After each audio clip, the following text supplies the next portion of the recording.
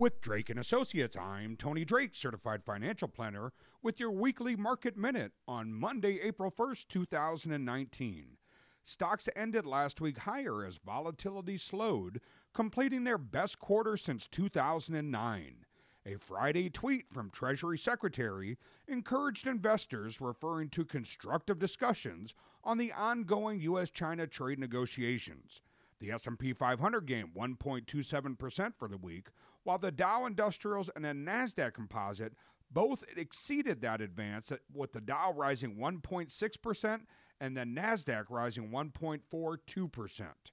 2019 could be a big year for IPOs.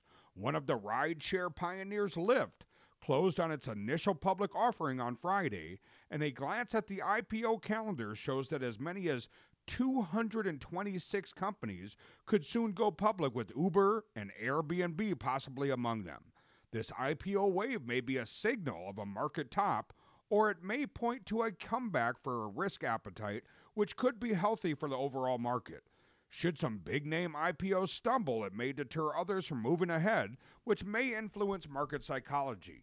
On the other hand, an enthusiastic reception may help support further market advances.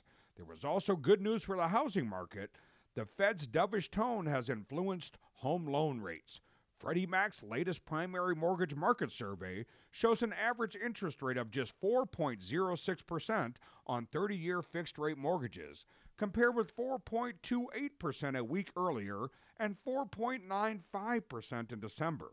This news is especially significant given the recent pickup in existing home sales. They jumped 11.8% in February. Now that's the biggest monthly gain in more than 3 years. On a tax tip perspective, the federal income tax filing deadline is Monday, April 15, 2019. However, residents of Maine and Massachusetts have until Wednesday, April 17 to file their 2018 tax return. April 15th is Patriots' Day, and April 16th is Emancipation Day. This week ahead, we'll look for key economic data. On Monday, we'll see February retail sales data.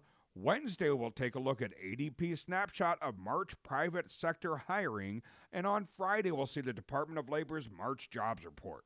With Drake & Associates, I'm Tony Drake, Certified Financial Planner, News Radio, WTMJ.